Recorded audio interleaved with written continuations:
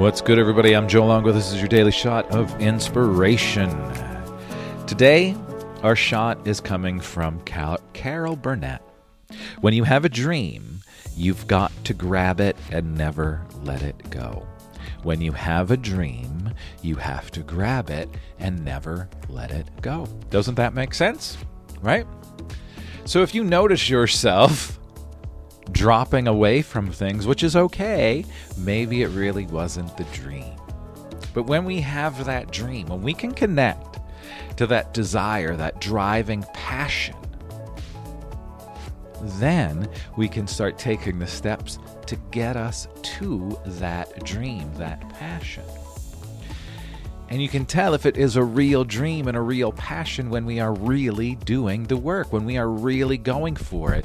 And it doesn't feel like a chore. It doesn't feel like a job. It feels like life because we are living our life. We are doing what we love, pursuing our dreams, pursuing our passions. That adds more joy, more happiness, more abundance into our life.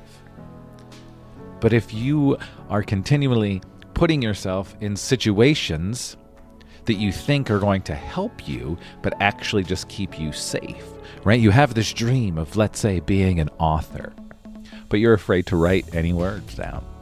And when we come up with all of the excuses, well, when I pay off this bill, I'll be able to take time so I can write. When I do this, I'll be able to do that. And we're always putting these stipulations on our life. But if it is a true dream, a true passion, there will be nothing that gets in your way to make it happen. And that might sound really harsh, but if you look at the world around you, if you look at the people that are successful around you on television, on social media, you are going to see that they dedicated their life to pursuing their dream, to pursuing their passion. They made it their single point of focus, which is why they succeeded. So, when you have a dream, you've got to grab it and never let it go. Hold on to those dreams, do the work, put in the inspired action, and keep going. But if you try something for a day, or even just a week, and it doesn't pan out for you, maybe it really wasn't the dream after all. So keep looking, keep exploring. And when you find it, when you find that thing that gives you that little feeling in your belly, the little butterflies in your belly, grab it. Grab it and hold on to it and do the work that is required to have it in your life. Because everything is going to require work. But can we make the work joy-filled?